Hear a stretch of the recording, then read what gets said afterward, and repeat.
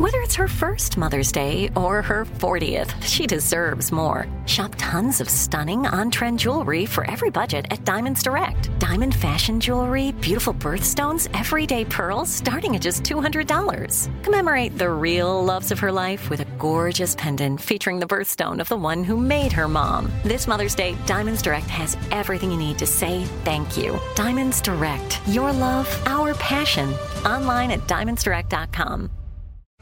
Jon Stewart is back in the host chair at The Daily Show, which means he's also back in our ears on The Daily Show Ears Edition podcast. You get hilarious, satirical takes on entertainment, politics, sports, and more from Jon and the team of correspondents and contributors. The podcast also has content you can't get anywhere else, like extended interviews and a roundup of the weekly headlines. Listen to The Daily Show Ears Edition on the iHeartRadio app or wherever you get your podcasts. You're listening to Comedy Central. You're not going to like this one, JG. Why? I know you, and I know you're not going to like this one. No, you assume these things. How do you know? What is it? Now hiring. Queen Elizabeth II is dead, and the country of England needs somebody to take the throne. Please submit your applications. That's not how that works. No. You're so wrong. That is not how that works. The old queen passed away due to complications from being 96. Basically. Look, I told you you weren't going to like this. Stop making me laugh at stuff like that. King Charles III takes the throne. Good for him. I don't know who would be the American equivalent of like a monarch, like somebody we all respect, but they ain't really got no like legal power. Like she's not like the prime minister. Oprah. Oprah. She's Oprah's nice, super though. respected and influential. Yeah, Oprah. No, I'm not saying with the same fucked up tarnished legacy like Queen Elizabeth. I'm just saying, just someone who walks around like they in charge, but they really ain't got a lot of legal leverage to do a lot of stuff. But she does now. Wait a minute. She done sued or sent a cease and desist letter to one of our former guests. So, yes, she does. Oprah. Queen Oprah. Yeah, Oprah. Yeah, Oprah.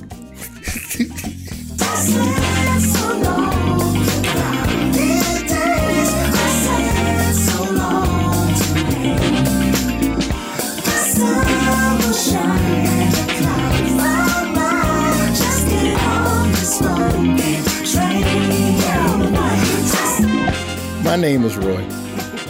This is my job fair. Little raspy this week. I apologize in advance. Don't adjust your listening devices. Why?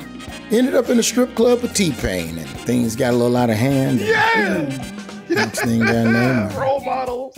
My voice Why was are on you the looking fritz away? the next day, and I felt it because I don't want fucking mom guilt on me right now. Okay. Like this is so third. About every 18 months, I lose my voice. Okay. Just like clockwork. Right. Just inexplicably, my voice just goes, I'm taking a personal week. Good luck to you.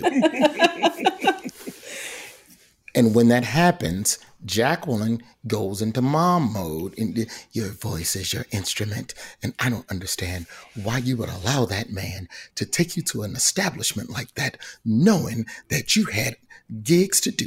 You had to do Stephen Colbert. Mm-hmm. You had to promote Confess Fletch, your movie. And you had so many other things. The Emmys were coming up. Hello. But there you are in Honolulu. In a strip club. Screaming at the top of my lungs. You damn right I was. How'd that work out though? Just worked out pretty I'm good. about to say, damn it. Don't ask me. I have made better decisions in my life. I don't have to say that. Roy, there is nothing wrong with having fun. However, you have to protect your instrument, and your voice is your instrument. Jacqueline. Yes. When the strip club genie appears, poof. Strip club genie. You cannot say no. No. That's what T-Pain, he was doing shows in Honolulu, and I was in Honolulu doing shows, and he came by my spot after his show. That's dope. And, hey, man, what you doing in there? Hey, man, where we going? What's the move? And the strip club genie took me. I have words A for him. strip club in Hawaii? Ooh. It wasn't bad. I'm about to say it doesn't sound bad. bad. A little weird. Doesn't sound bad. A little weird. So, tennis. What do we know about tennis other than it's expensive to play? Oh, the outfits are cute. Arthur Ashe is from Virginia. Yeah. That's what I know. I like the fact that the young brother that's been killing it at the U.S. Open, Tiafo, he's from the DMV. I know that much. And I know that he Millie rocked the other day when he beat that dude. He Millie rocked like a mug. He was all on the court Millie rocking. I support that all day. I don't know, but I know one thing. There's a member of the staff who went to the U.S. Open and didn't invite anybody else, but I'm going to leave that alone. That is unfair. I'm not going to let you do that to her. She did invite people. You just happen not to be. Wait, who on the team? Who went to the U.S. Open? Rhonda. Down south tennis girl. Yeah, the U.S. Open is a good ass time. Yeah. Let me just as an aside. Please. If you are a fan of food and atmosphere, nice. The only thing I can compare the U.S. Open to, it's tennis with a fucking tailgate, bro. Word? Like, there is just food and activities, and you could go to the U.S. Open and literally not see a match. You can just be walking around outside the stadium, and if you go in the early rounds, it's like 30 fucking tennis matches happening. Just pick one, dog. That's flames. Or you can go in center court where you have a ticket, but it was. I haven't gone in years. I think I went like 4 or 5 years ago, and it was a legitimately good time. Nice. It really was. That's what's up. Our guest today, Michael Kosta, who's also a Daily Show correspondent, went to the U.S. Open with Trevor Noah because, Trevor gets the box seats, and apparently motherfuckers think I only like baseball, and I don't want to see no tennis. To the U.S. Open, and I turn on the U.S. Open and see my boss and my fucking coworker just sitting there giggling and just fucking eating elephant ears and fucking all types of little pastries. It is weird when, you see your boss on, throwing out a pitch at a baseball game, and you kind of sit there like, maybe he just thinks I like soccer. I don't know. So yeah, you're right. It is weird. It's strange. So yeah, tennis. Let's talk No. You can't say that because you are actually promoting a movie, so you can go to a tennis match anyway, Mr. Confess Fletch. It's getting personal today. I didn't know that tennis would be the topic that would divide us like this. Oh my God! It's a game of love. It brings things out of people. You know what I mean? Oh, love, one love. Okay, I like that. Little research here from down South Georgia, girl. It's not an unlucrative business, but. God damn, everybody's in your pocket. Yeah. The top tennis coaches usually receive 10% of their players' prize money. Okay. Ooh. And then you have an instructor you got to pay. Yes. You got all the traveling tennis coaches you got to pay. You got trainers you got to pay. That's not a lot. The average tennis pro in America only makes about $35,000 a year, and that's not. So they're hungry. That sounds like a little grimy in there for real. If they're only making like that, it's a lot of people. Well, that's not a lot, but it's a significant people that do that. That's sleeping out your car money type stuff. It's for real. No different than minor league baseball. Yeah, well, like when they do the numbers on minor league baseball, the hours spent at the field versus what you paid, it's literally less than minimum wage. So, if you want to have a chance at making some real prize money, you've got to, you got to pay your dues. Master racket technician. What is that? That's the person. A master racket technician. They fix the They fix the strings on the racket, don't they? Yeah, and also matches athletes with the best racket for their type of play, and it focuses on every detail of the racket, from the string material to the tension, to make sure that the racket is customized and just right. I like that. That's like technology. $40,000 a year. 40? Lastly, before we get into the CMO here, thank you again, Rhonda. Here's some of the ways that tennis players get played. And this is why I think that tennis isn't seen as immediate of a path out of the hood. When you look at the payout of a fucking tennis tournament, you do this once or twice a year. It's not a bad lick, dog. So let's look at the breakdowns real quick. Bonuses, of course, are into every player's sponsorship. You sign with Nike, and if you win this many tournaments, we're going to give you a little more money. Exhibition fees, endorsement deals, sponsorships, appearance fees, which are always dope. Roger Federer $1 million in appearance fees just to show up to smaller tournaments. Like this motherfucker just, it's not even an official tournament. It ain't sanctioned by nothing. Motherfucker playing and one street ball tennis. If the money is right. How tennis players get paid. Mm-hmm. This is a breakdown from the 2019 U.S. Open. If you get eliminated in the first round, you get $58,000. Second round, $100,000. Okay. Third round, $160,000. Fourth round, $280,000. Quarterfinal, $500,000. Semis, $900,000. Runner-up, $1.9 million. If you won the U.S. Open in 2019, you got $3.8 million. Now, what's a decent? Now, keep in mind, you're paying for your own travel. You're paying for, and Michael Kosta is going to break down why $58,000 for the first round really ain't as good as we think it is. Half the taxes and 10% to your fucking coach and your tennis pro and the motherfucker that's stringing up the strings on your racket. I guess he got to get a little pinch too. Everybody getting a fucking pinch. It's time now for Cody's most outstanding employee of the week. Now, as you were talking earlier, Third, we got to give props to this brother, Frances Tiafoe. He was the first American since Andy. This is when you know they're getting deep into them tennis statistics. He's the first American since Andy Roddick in 2004 to make it to the, like, not even the last American to win. They was just like, did you know an American ain't even got this goddamn far in 20 years? Holy shit. This nigga 20 years. Rhonda's moonlighting, giving them those stats. It was dope to see him play, but the thing that I liked about watching Tiafoe in the U.S. Open was that he played with emotion. Mm-hmm. And I really did appreciate that because he didn't mute himself and become, well, I must be buttoned down. He was like, nah. Yes. I beat Nadal. This motherfucker's number 2 in the world. Listen to me throwing out tennis names like I watch this shit every week. He beat the dude Look at you. who's bad in the motherfucker and then did the salt-based sprinkle on his ass. The game wasn't even over yet. I support anybody bringing flavor to mainstream sports. He might as well have done the crip walk like Serena did so many years ago when she beat somebody. And that was amazing to watch. So I enjoy when folks come up there and, you know, let them know a little bit. Let them know that the rest of us is watching too. I dig that. I haven't seen it yet, but I can't wait. You'll like his story, JG, and you tell me whether this is fair or foul. It's very difficult sometimes for us to just be allowed to just sit back and enjoy an athlete being a good-ass athlete and being new and being dominant and being refreshing.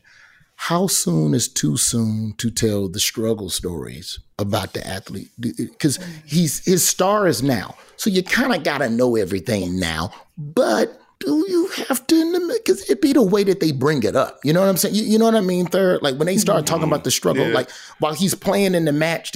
And as we all know, he came from nothing. His daddy was a janitor. And they ate a mop every day in his family. They ate a mop with peanut butter every day. They had mop sandwiches. Mop sandwiches. Tiafoe to serve. 40-15. Tiafoe to serve. Kind of think in this guy's situation, you got to tell that story right now. Because I mean, we talked to Kosta, and you know how much of a struggle this is. There's no bag boys. They don't get to, harass rookies that carry their stuff. They're their own rookies. They carry their own equipment. They pay their own stuff.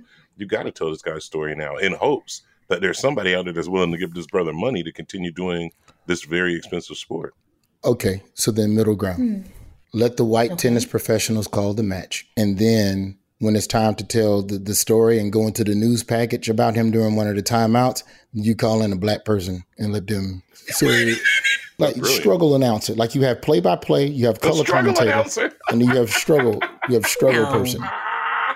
Now, no. And with that ball, it is now 40-40. Tiafoe to serve after this break. But real quick, we have Jacqueline. And Jacqueline, tell us about the struggle of this Negro. Well, his name is Francis, and his father used to work at a tennis center, and he had really bad equipment. And those white kids used to tease him when he had that bad equipment. But he said, I don't care, and I'm going to go out there and beat you. And that's what he did. Thanks, Jacqueline. I don't sound like that. It was a head nod for me. It was a total head nod in there. That was it. Overcoming and coming to America and truly being the American dream and getting out that U.S. Open and whooping ass and making sure that people know your name henceforth and forever going into 2023. Frances Tiafoe. You are Cody's most outstanding employee of the week. Totally support brought this to one. you by Sackleson State Community College. So, worst and first time. Jacqueline, what if I do the whole show like this? Nice and deep voice to protect the fact that I have a little bit of rasp today. Then I'm going to have to answer a bunch of emails from women who will be like, okay, that's kind of sexy. Yeah, girl. No, don't do that. Yo, Hell that yeah. would be a hit podcast, just sex sounds. Like ASMR. Not sex, but just. Oh, okay, it's just the sounds. Like when you're faking it in a movie. Okay. Jacqueline be the world's What you first do with your hair audio. today, girl. Oh my God, your hair. Just welcome home would be the name of the podcast, and just when you come home as a woman, you put it on, and then it's just me in your ear. Damn, you look like you had a long day, baby. We have guests, Tell Roy. me about that day. We have guests. Jacqueline be the world's first audio intimacy coordinator, bro. This person that we have today, his career spreads multiple genres. Like I would say, he's checked a lot of boxes. Professional athletics, check. Professional entertainment, check. College, all of that. Working out in the regular world, check. He is a good friend of mine, and we share a hallway together over there at the Daily Show. But before that, we ran them LA joke streets together. JG, who do we have on the line? We welcome comedian and Daily Show correspondent Michael Kosta to the show. While Michael is best known for his work in comedy, we were surprised to learn that he is also, like you said, a former professional athlete. The Michigan native enjoyed a successful college tennis career before going pro and eventually coaching. His coaching gig allowed him time to try his hand in stand-up comedy, and I guess they say the rest is history. Welcome. Thank you. Wow, this is already more researched than I anticipated. You had a mean year 1 year in tennis, man. I think you reached all of 864. We have clips of that year when you were killing it at 863, 862, and 864. It's like a rise and fall thing. Well, no, and this, this is for those that are unaware, 864 was my highest ATP, Association of Tennis Professional, world rankings. Okay, that's the highest. That's the best I ever got. Okay, I mean, it's still to this day the signature on my email. It is what I am most proud of.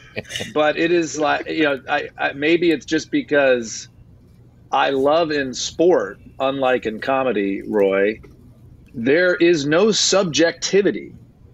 There is no, I'm 864, but I actually am number one. I actually am a Grand Slam champion. In sport, you are your number. That is it. Period. Okay, so then let's start there for the worst and first part of this conversation. Now, being a college athlete, we spoke with Candace Parker a while back, and she was talking about her time at Tennessee and how when you're a student athlete, there is no time to deliver pizza. There is no time to work retail. So were you pretty much from your childhood on, were you always in athletics and you just were never the kid that worked at the drive-thru? Like, what were some of those first Michael Kosta pay stubs, or did none of that happen until the world of tennis? Yeah, it's a good question. And, Candace is right. It actually doesn't matter what collegiate sport you play. If it's a varsity sport, they got you. They got your schedule. They have your hours on lockdown. They feed you at feeding times. So when my is that what it's called? Right. I was like, did you ring the bell like the Pavlov thing? Cling, cling, tennis people eat now. Bing, bing. I mean, come eat. I know I made it sound like we're a bunch of gerbils, but you kind of are. You kind of are, and you're representing the team in the jersey that you're wearing. And for me, it was University of Illinois. But to answer your question, when John Kosta, my father, realized that college might be free for me, he said, you can spend your summers working on your serve and your forehand. So I didn't have to do those drive-through jobs.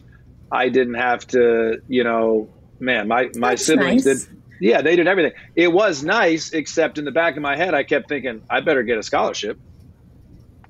Which thankfully I did. But, truly, my job became to get very good at tennis. So that's what I focused on. To me, tennis is an interesting sport in that it's your fault. Like there is no teammate to blame. Oh, okay. There's no something to blame. Well, the coach called the wrong play. Like your tennis coach may call the wrong strategy for the match. Well, it's his fault. You want to play against the net, but ultimately you had to hit that fucking ball, bitch. It's the coach's and you fault. couldn't hit that ball. No, that coach's fault. You didn't. It's on you. Third, it's coach's run fault. your ass it's across coach's that fault, court, or it's a fucking racket's fault. It's not my fault. Fuck that. I've seen That's the not a game. real I know how it object. works. There's a reason his name is Third and not First. Word. That might be the best play I've ever heard. God damn, that was good. I'm just messing, obviously. But Roy, what does that remind? It reminds me of comedy, of stand-up comedy. Like I can, Friday late show. I was in Kansas City. It didn't go well. I walked off the stage. Oh. I was ready to bitch about the server. I was ready to bitch about the check spot. I was ready to bitch about the group up front that was loud. At the end of the day, it's like, it's you. You're out there, man. Do your job. And so tennis is very similar to me to stand-up comedy in the sense that the responsibility falls on your shoulders. So let's get into the world of professional tennis. You're out, you're on the ATP tour, and you're doing your thing, and you're winning matches, and you're losing matches, and you're trying to figure your way through this particular world. What are the hurdles as a young new? Because are they called rookies? Like, what is the beginning level in tennis? Because it seems like tennis is just motherfucker play. It's beautiful in the sense that anybody can kind of sign up for an open, qualifying, low-level professional tournament. So in theory, if you can win your way into the U.S. Open. Now, technicality, I was probably playing the majority of my matches on the ITF, which is the International Tennis Federation circuit, which is like the AA, single A, sometimes triple A version of what you're watching on TV right now, the U.S. Open. So I was in the Bull Durham minor leagues, but nice. One of the biggest hurdles, not a sexy answer, is money. You're self-funding in tennis. It's like golf. I don't have a team. I'm not playing for the Toledo Mud Hens. I'm playing for Michael Kosta, and so. One of the greatest gifts my dad gave me was he didn't give me money. He said, I will help you create a business plan where you sell shares of your potential earnings to investors. And we basically created the Michael Kosta Tennis Company, and people bought shares of me for $5,000, and we raised $175,000, and I played on that. And once that was done, guess what? I switched to comedy. You NFT'd yourself? Like a boxer. You NFT'd yourself. You literally NFT'd yourself. Is that what you did? Yeah. In 2001, I NFT'd myself. That's pretty fire, man. You're a trailblazer, sir. At least you didn't have to get an OnlyFans to work the pole. I appreciate that, Costa. But you also, think about fair. like what a great gift from my dad. It wasn't money. That's brilliant. It was entrepreneurial spirit. It was believing in yourself. It was also calling his friends that had money. But what a great parenting move. That's something serious. It's one thing to call. Because I got a kid. It's one thing to call your friends and get them to buy like Girl Scout cookies or whatever doohickeys that they're selling for the basketball team. It's a whole other thing to call somebody and make a serious investment. Say, I want you to put your money behind my child, who I believe in, who can actually do something. And that's pretty dope. And there's no guarantee. $10,000 will give you 1% of his earnings. Yeah.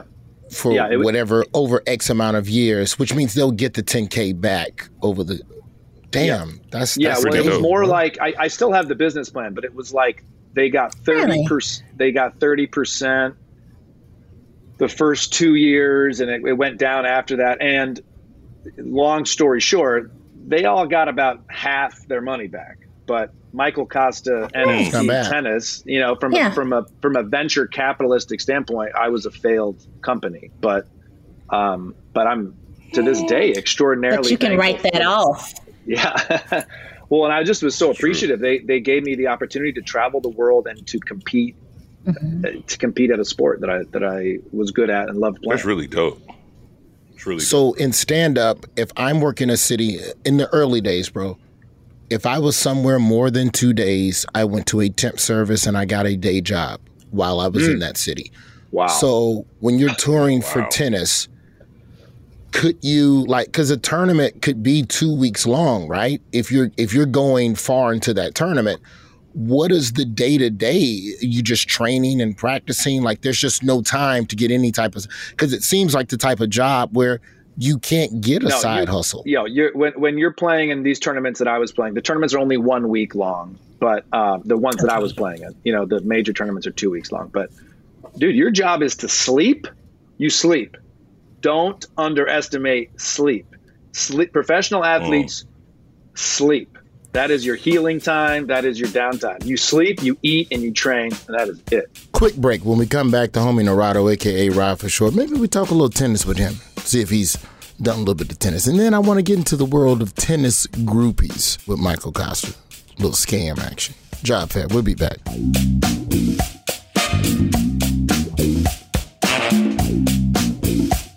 It's almost here. The Knix anniversary sale starts this Thursday, May 9th at knix.com. Celebrate the intimate apparel company that has reinvented products for real life with one of Knix's biggest sales of the year. Get 30% off all leak-proof apparel from the #1 leak-proof brand in North America, including period underwear, swimwear, activewear, and more. Millions of people have made the switch to Knix leak-proof underwear, and there's never been a better time for you to try. Save 30% on super comfortable, machine-washable, and great-looking underwear that's perfect for periods and light bladder leaks. Choose from a variety of colors, styles, and sizes from extra small to 4XL. You can even match your leak-proof underwear with an incredibly supportive and comfortable Knix wireless bra. So mark your calendar this Thursday, May 9th for the Knix anniversary sale. Get 30% off all leak-proof underwear, shapewear, activewear, and more. It only happens once a year at knix.com. That's knix.com. Don't miss this.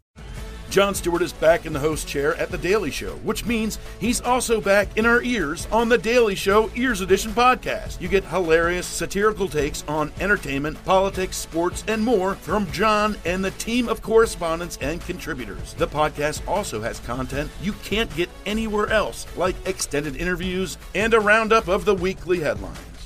Listen to The Daily Show Ears Edition on the iHeartRadio app or wherever you get your podcasts. Job fair. Talking tennis. The homie Michael Kosta is standing by, and we'll get back to Kosta and talk a little bit about the world of tennis groupies. And we'll probably talk to him a little bit third about the shadiness in comedy clubs, since he does stand up now. Scam gonna do what the scam gonna do.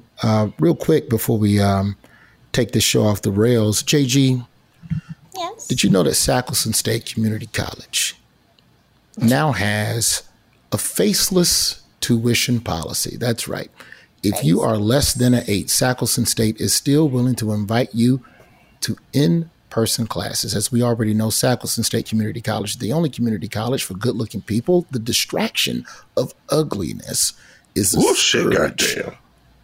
a scourge on our educational system. But with the new faceless semester at Sackleson State, if you are an ugly person, you can still attend in class if you agree to face the wall. You get the same curriculum, the same education, the same lectures. Nice. All we ask that you do at Sackleson State is point your desk at the wall to not distract the more intelligent scholars.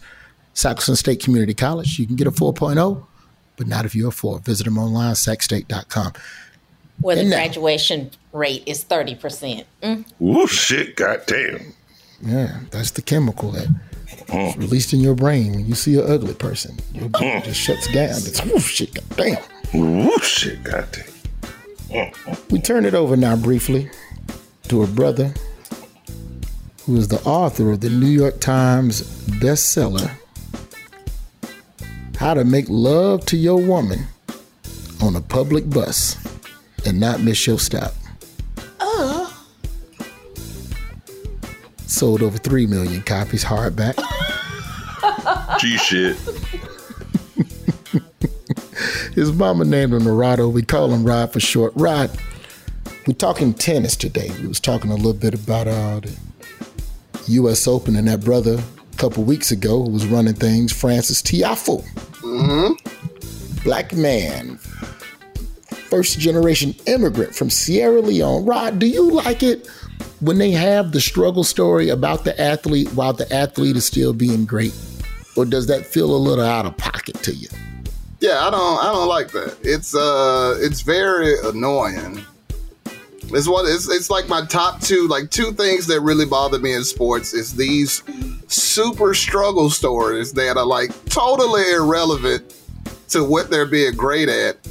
And when like the announcers are like coming up with these weird stats to make some shit more interesting, you know, they're like, this is the first play. He just became the first player to hit 11 consecutive free throws in black socks. Like, what the fuck are you talking about? The first 10 goals of the season, all scored by the left foot. It is amazing. For me, the issue with the struggle story, I think it holds water. And to what Third said earlier makes perfect sense. There are people watching who have to know that no matter what situation they're in now, they can overcome it. But can we do it at the end of the match? Can we do it at the end of the tournament? Can we do it before the game starts? But like when they're in the game, actively playing the game, constantly, and just a reminder, the gentleman you're watching used to sleep in a fucking trash can at McDonald's, and he would eat whatever food came down that trash can at McDonald's. And his family came from Sierra Leone, and they survived on that middle bread in the Big Mac that nobody likes. They would just eat Big Mac middle bread, and now you see him here at the tournament. 40-15, Tiafoe to serve. It's disrespectful, man. I just find it real disrespectful. Like they only do that with people of color. Like, they'll tell you about the white dude that's excelling their tennis who moms is in a mental asylum and got a pill problem. They'll talk about that shit. That's so facts, B.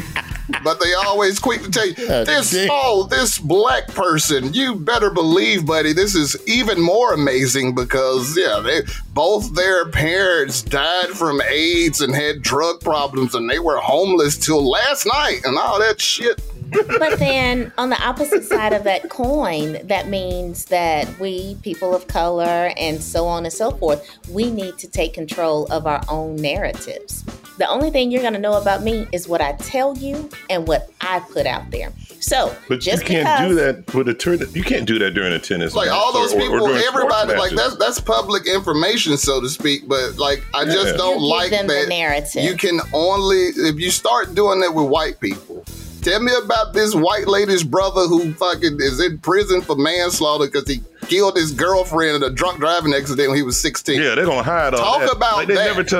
They never tell the stories of the Eastern European players. Like I agree with. Like if you are black and you are from the UK, you are from America, or you are from somewhere in Africa, they find the hardest luck. Your family used to sleep on straw and date elephants type story to tell while you on the screen. But don't let them be from like Poland or Romania or one of those Eastern European countries where they had some horrible shit happen. Yeah. They just skip over all of that shit. They're a great tennis player. It's the subtle racism of lowered expectations. I agree, it's that. If somebody's white and they're from a hard background, nobody cares because they're white, so they're expected to be great. So that's not something to overcome.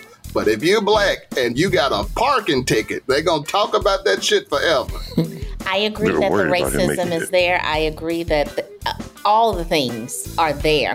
However, if that's not the story he wants told, and we don't know what story he wants told or whomever, of course, go to ESPN and tell them, this is my story. Let me tell you my story the way I want you to share my narrative. That is not how journalism works. Those people, not even a little bit. Those people will guess what? never You gotta take change that. They will laugh. They will laugh in your fucking face. You come in there and be like, "This is a story that Look, I love the fact that you guys talked about my broke ass background, but I went to college and I had a scholarship. Yeah, here's what's going to happen, son. We're going to run the story we already got. You just going out there and keep playing tennis, son. I get what JG's saying, though. And let me give you an example. And this is some shit y'all can actually Google about me. So when I do podcasts, right, there is a difference in the way the episode description of the podcast is written.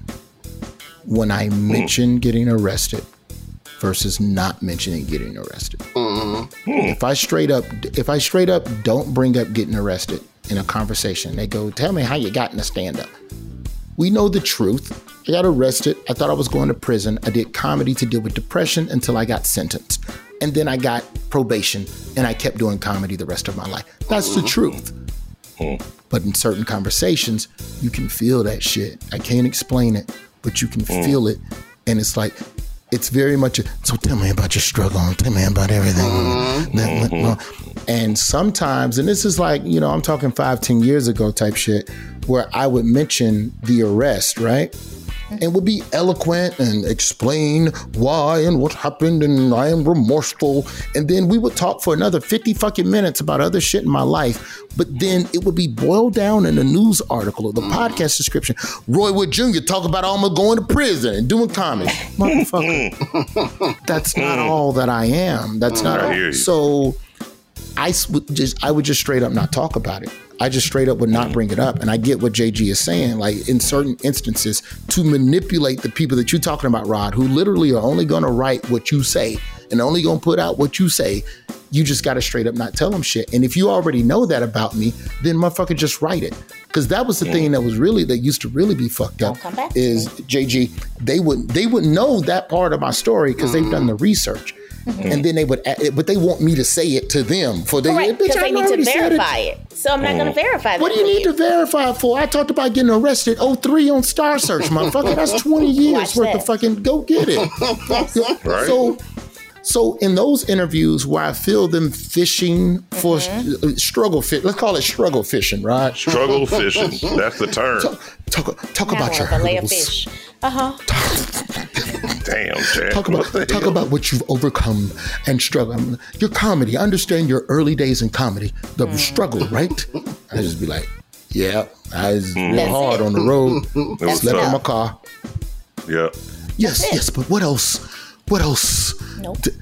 Struggle. Yeah, man. Everybody struggled, but I'm here and I'm thankful. So I get what you're saying. But thank you for that, Rod, because I think there is a place to know where someone is overcoming, but I'm just not sure if in the middle of while the match is in progress. That's all I'm saying. Not while it's in progress. Or we bring in a struggle comment. You add a third person to the booth, Rod. This is what I propose. You add a struggle commentator, but you let it be a brother because a brother delivers struggle on the upbeat, so it doesn't sound as painful. You bring Tracy Morgan in as Hustle Man and make him the struggle correspondent. Welcome back. We're in the third set. Tiafo is down 6-2, and he's been through a lot. To tell a little bit more about his story, let's go to struggle commentator Tracy Morgan. Tracy, what can you tell us about Francis Tiafo? Well, yeah, his daddy was a janitor. He's a janitor, and they slept in the motherfucking tennis and said, that's how you learn that fucking tennis. You sleeping around, you can't not learn tennis, sleeping around tennis. Stop making that face. Have you seen Tracy Morgan talk? Yes, I have. That was dead on. The voice is the face. You can't, it ain't in the throat. It ain't in the throat. You got to do the face. Yeah. Totally in the face. We bring Rod on this program every week to give you topics to break the ice with co-workers you can't stand, co-workers of the opposite race. Rod, we'll let you go ahead and break it down for folks this week. Oh, man, for your black co-workers, a huge conversation raging right now. Rapper Shad Moss, better known as Bowser's Wowzers, better known also as Lil Bow Wow. Okay. He is currently getting ready to set off on the Millennium Tour once again. And TK and the gang, shouts out. And this time features a $1,000 Lil Bow Wow VIP backstage package, where if you give Bow Wow $1,000, he will give you a tour of the facilities where they're performing and he will let you hang out in his quote-unquote private club for about 30 to 45 minutes, and you'll also get a personalized backpack and a picture. Rhonda, find me Chris Brown's VIP price real quick. So why are people complaining about this? Well, the joke is, why would anybody pay $1,000 to meet and greet with Bow Wow? Because that's the same price. Chris Brown has a picture in like 10, 15-minute package for $1,000, and it's just like, okay, that's Chris Brown. But this is Bow Wow. He should be willing to take $25 to hang out with him. That's Rihanna's ex-boyfriend. He don't even get Chris Brown. Like, that is... Yeah, okay. Thank you, down South Georgia girl. Yeah, but Chris Brown is only charging $1,000. Let's see. But you don't get to hang and be around. So Bow Wow is the better value. You get a lot more with Bow Wow. But the problem is, for people, is that it's Bow Wow. It's paying $1,000 to hang out with Chris Brown versus paying $1,000 to hang out with Lil Bow Wow. But what if Bow Wow is your Chris Brown? Then you should be in a mental facility. You do not need to be at a concert. You don't need to be on the streets. You're a danger to society and yourself. Your taste is very You're a diehard Bow Wow fan. I'm not, you know what? No, fuck that. I'm not gonna let y'all attack Bow Wow like this. This man set price. How is that attack? Himself. That's self-check. I know you don't play a lot of basketball, but he's literally throwing the ball off the backboard and catching it and trying to shoot a basket. This is so you telling me that paying $1,000 to go backstage and hang out with Chris Rock is the same as paying $1,000 to spend 2 extra hours past Chris Rock with Willie and Tyler?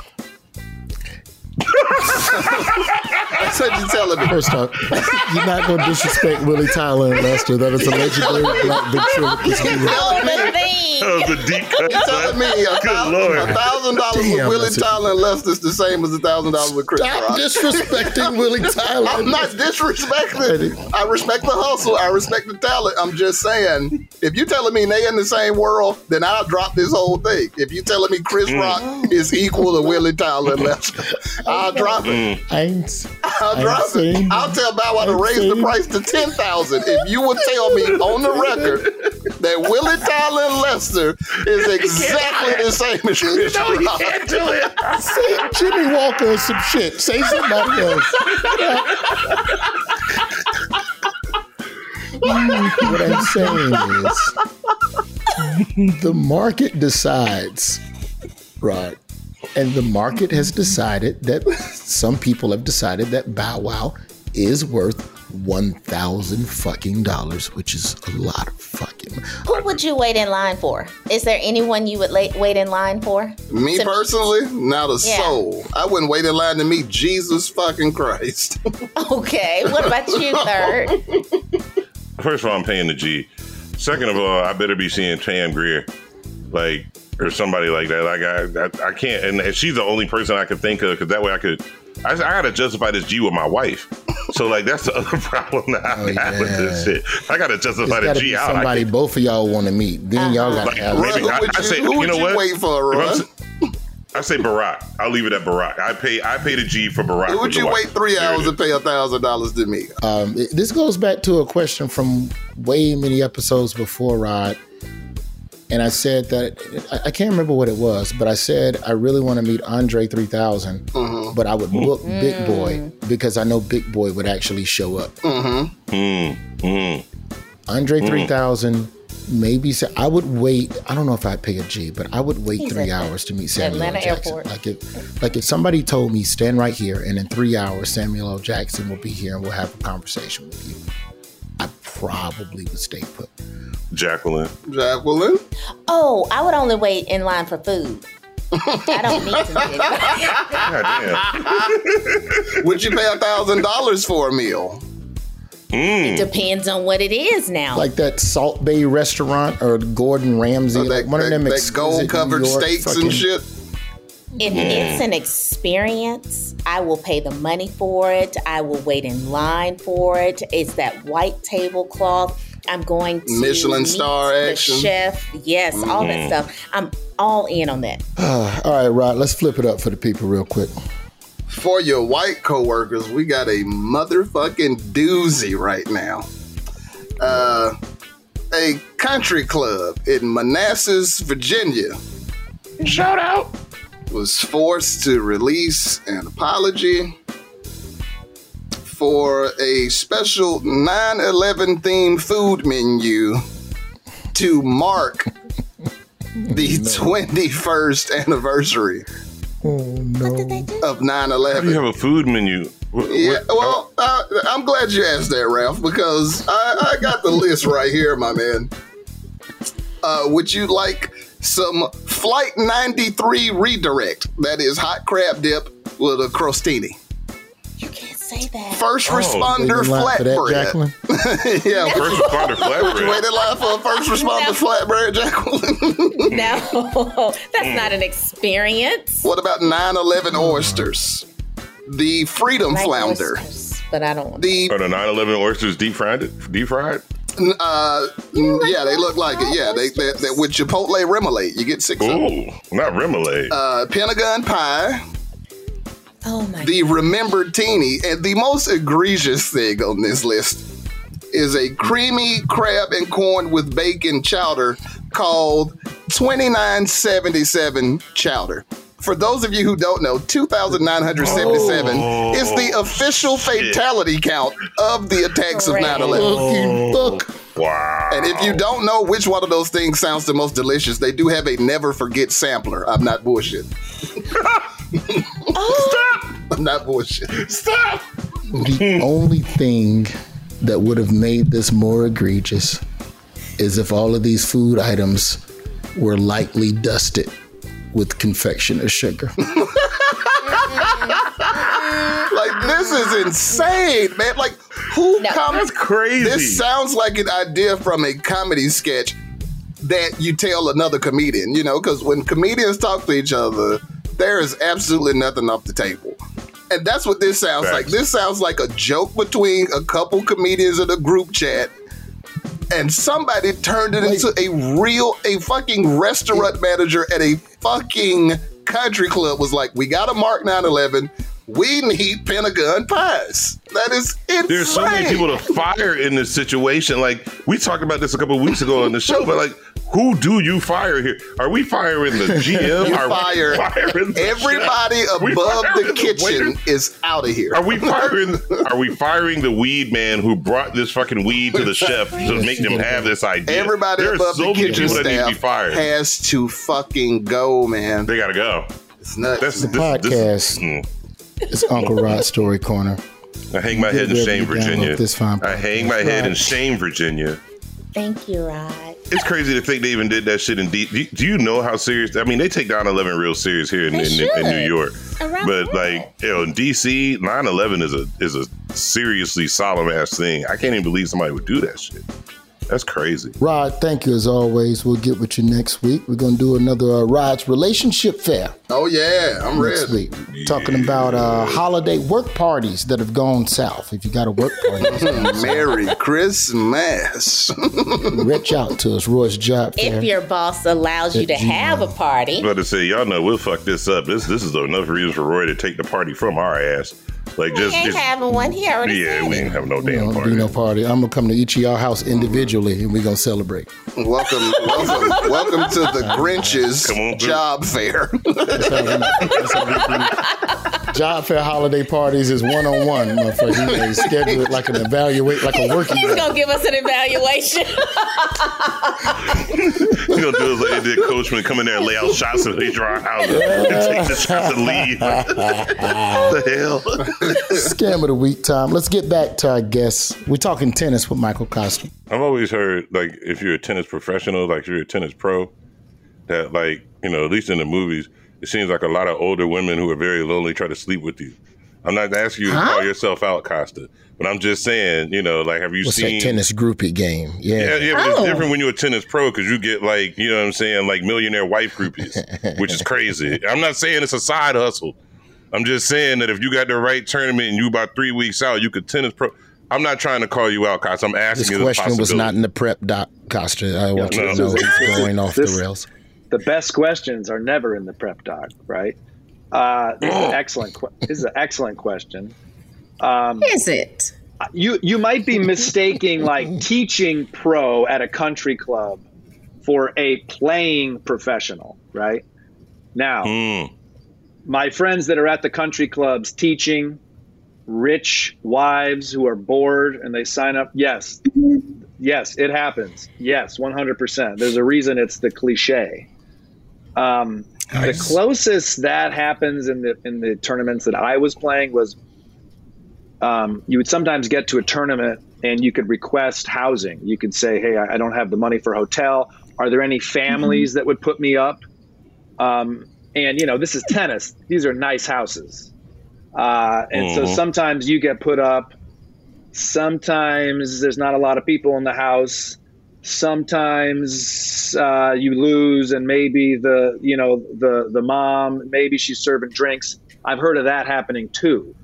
But that's as far as I'll take it. Oh, really?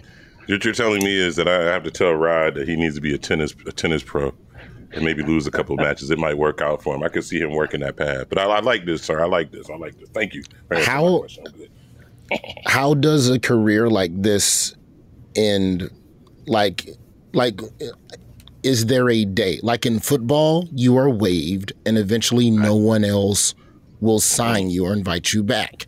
In tennis, if everything is an open and you just have to win the qualifying tournament to get a chance for the bigger tournament, walk us through that last month of playing tennis. Is it a decision to just not get in any more tournaments? I'm tired of losing, or this isn't profitable. I'm out of cash. Walk us through the end of a tennis career for the average, tennis pro.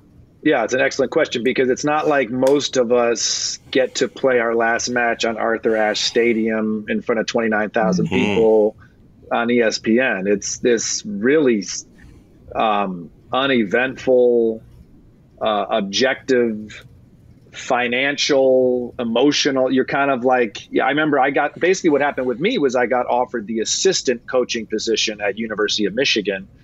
And I just said, that's it. I'm taking that job. I'm going from one job to the next. And I had about $4,000 left also. So that certainly helped the decision. That'll do it. But were you married at the time? No, I wasn't. I was living with my parents. Okay. And I was 24.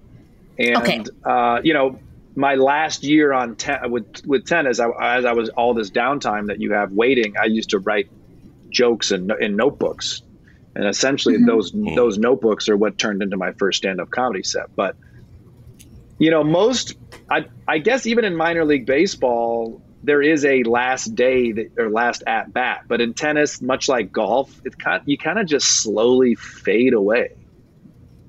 So no, you don't play on the underground tennis death circuit until you just can't. The knees give out. That would be sick. And one street ball for tennis. And one street ball. Thank you, bro. You know what I'm saying? Lots of explosions, glow-in-the-dark balls.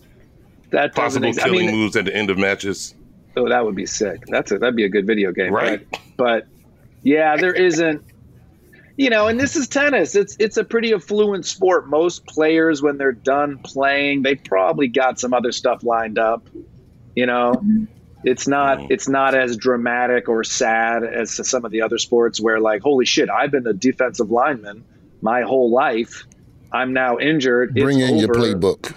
Yeah, exactly. It's not as dramatic. Bring in your racket. Turn in your balls. What are some interesting scams that you've seen run at various businesses? I don't imagine you to have been much of a scammer yourself because you went from coaching straight into stand-up comedy. Comedy itself is a scammy business, television. I played a comedy club in the Midwest, still in business, so I will refrain their name. Small, intimate, wonderful venue. I was there Saturday. I see this giant U-Haul pull up, and the entire staff is taking the chairs and the tables from the showroom and loading them into the U-Haul, and the U-Haul's parked in the back with the flashers on. So I go in there and I'm going, what's up? And they're going, we're getting our fire inspection and we need to be at this number.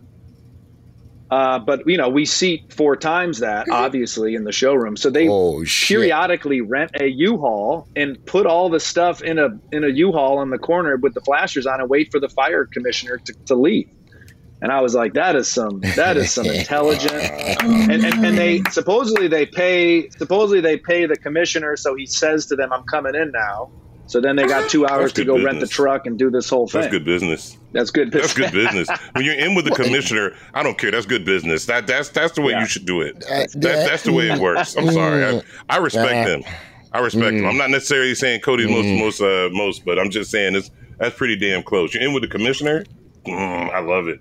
I like the grind. That's good business until there's a fucking fire, Ralph. Well, I mean, until there's a fire. That's the price of doing business. What are you both talking about? What are you talking? I want my bonus. Pack them in, goddammit. I don't give a shit. Put 50 chairs in there. See, that's what happened. Both of you two are famous to do things for causes and to look at the money and just be like, oh, it's cool. Me, I'm still in the motherfucking come fire. Burn the place down. Somebody's trying to pee on themselves. Give me my jokes. I want the jokes. I want the cash. After the break, we'll bring it home with the homie Michael Kosta and wrap up a little bit of tennis talk. It's a job fair.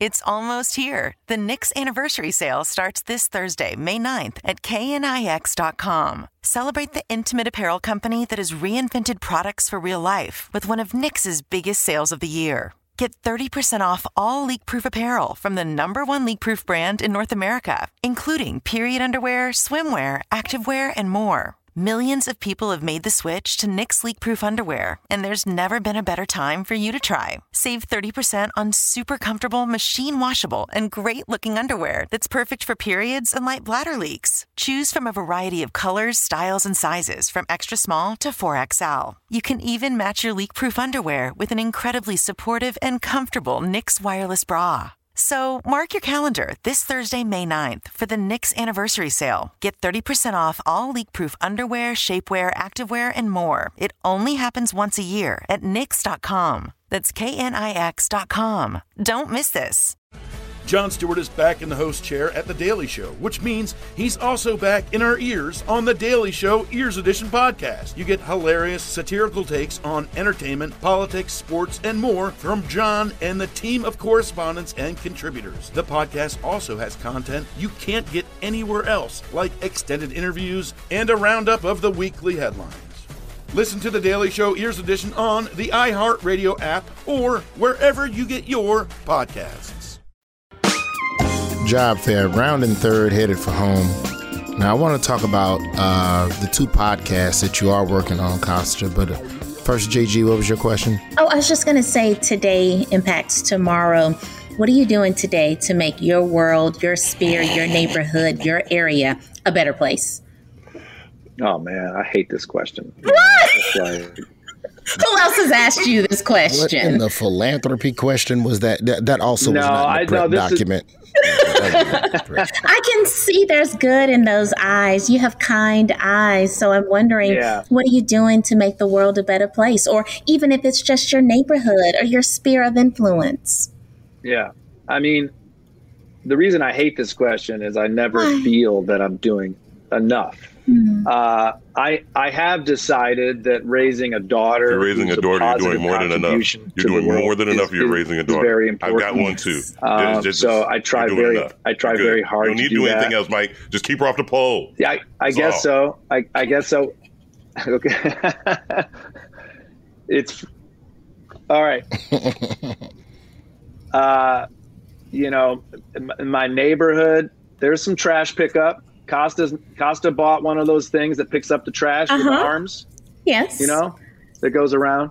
My neighbors laugh at me because I put the mask and the gloves on and I go pick it up. I'm still confused why I visit other cities around the world and no one has the trash like New York City. But that'll be my answer, but I'll also take your question as a slight nudge for me to reconsider ways I can do more. Let me say one thing to that, Kosta, and this is something that I think a lot of people don't know about what we do at the Daily Show, but a lot of what we pitch at the show comes from the correspondents. So we are in a lot of ways the arbiters of where the camera gets pointed. And what issue gets, I am not, and I found this out when I went back to Birmingham during George Floyd to help with cleanup after, some, rioting and, folks tearing up shit. But I will probably never have the availability to be the person that's the boots on the ground to lead the charge about the thing. But what I can do is be the support system to bring attention to the issue or bring money to the issue, which then helps to solve the issue. So for me, it's always been about trying my best to make sure that I'm trying to create conversations around issues that a lot of people don't give a fuck about. Because the Daily Show, just by volume, we get to cover more shit than any other show because we're on 4 nights a week. So we just have more runway. So I would say you care a lot more than you probably. Here's something about Kosta, JG, and he's probably not giving himself credit for it. He just straight up took on the role of water dude at the show. This motherfucker, like the way I'm like always like, ooh, let me find another race story. Kosta's like, hey, the water's fucked up. You gotta fix the fucking. So he time and time again has, spearheaded so many stories that are about the environment. And when you look at what's going down right now in Jackson, Mississippi, with all of the fuckery there, you best believe that type of shit has already been pitched by the motherfucker. You look at everything. There it is. Yes. I mean, the more I've dug into water quality, we call ourselves USA. We're number one. Motherfucker, Jacksonville, Mississippi's had a boil your water the last 3 months. I mean, Flint still isn't figured out. It's like, we don't have clean drinking water for our citizens. So, and you want them to be more politically active or more registered to vote. They wouldn't have drinking water. So, Roy, thank you for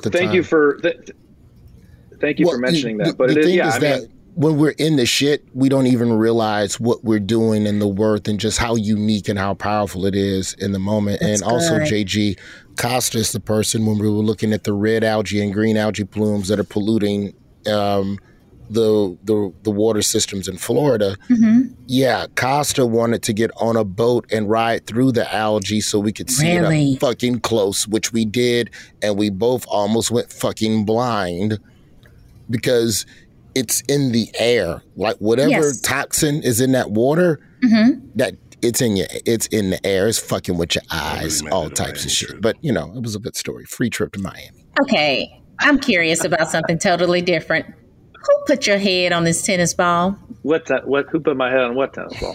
Oh, the logo. This tennis ball as it relates to your podcast. I'm looking at a picture that has your head on the tennis ball. Who did that?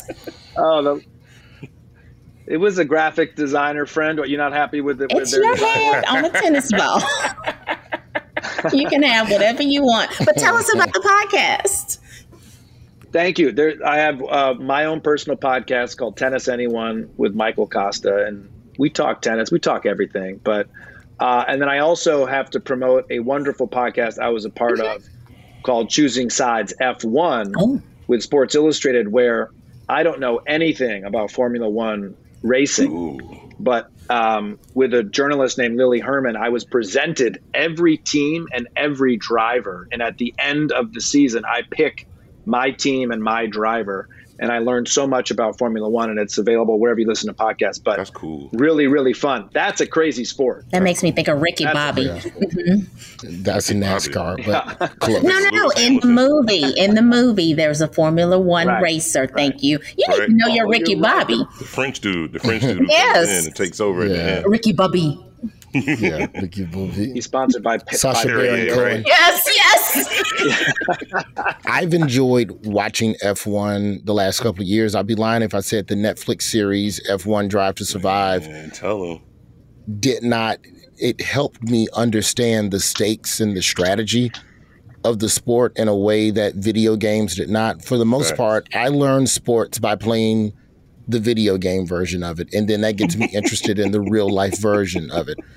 Like, I've reverse engineered my way to soccer with that, with hockey with that. Like, that's just how, otherwise I was never going to learn about that. NASCAR is a little bit more simplistic in circle, circle, circle, and there's strategy to it, but it's not to the degree of Formula One. So with this podcast, I think what's dope about it is that you're able, what you represent in that is the person who doesn't necessarily understand it. I don't know, and I didn't know anything about F1. They told me not to watch Drive to Survive, and what I learned in the podcast is, it's always interesting to learn this stuff. Formula One was very against Drive to Survive. They were really reluctant at first. They liked their fan base. They didn't want new people. It is a wealthy, old white dude sport, and they were convinced to give this a shot. And man, has it exploded the sport, grown the sport, and bunch of people are watching the sport that never did before. That's only good for their business. Yeah. Well, we thank you so much for coming on, brother. I don't want to hold you up. I know you got a 2-year-old somewhere in that house that you have to tend to, that I'm sure somewhere. What do you mean somewhere?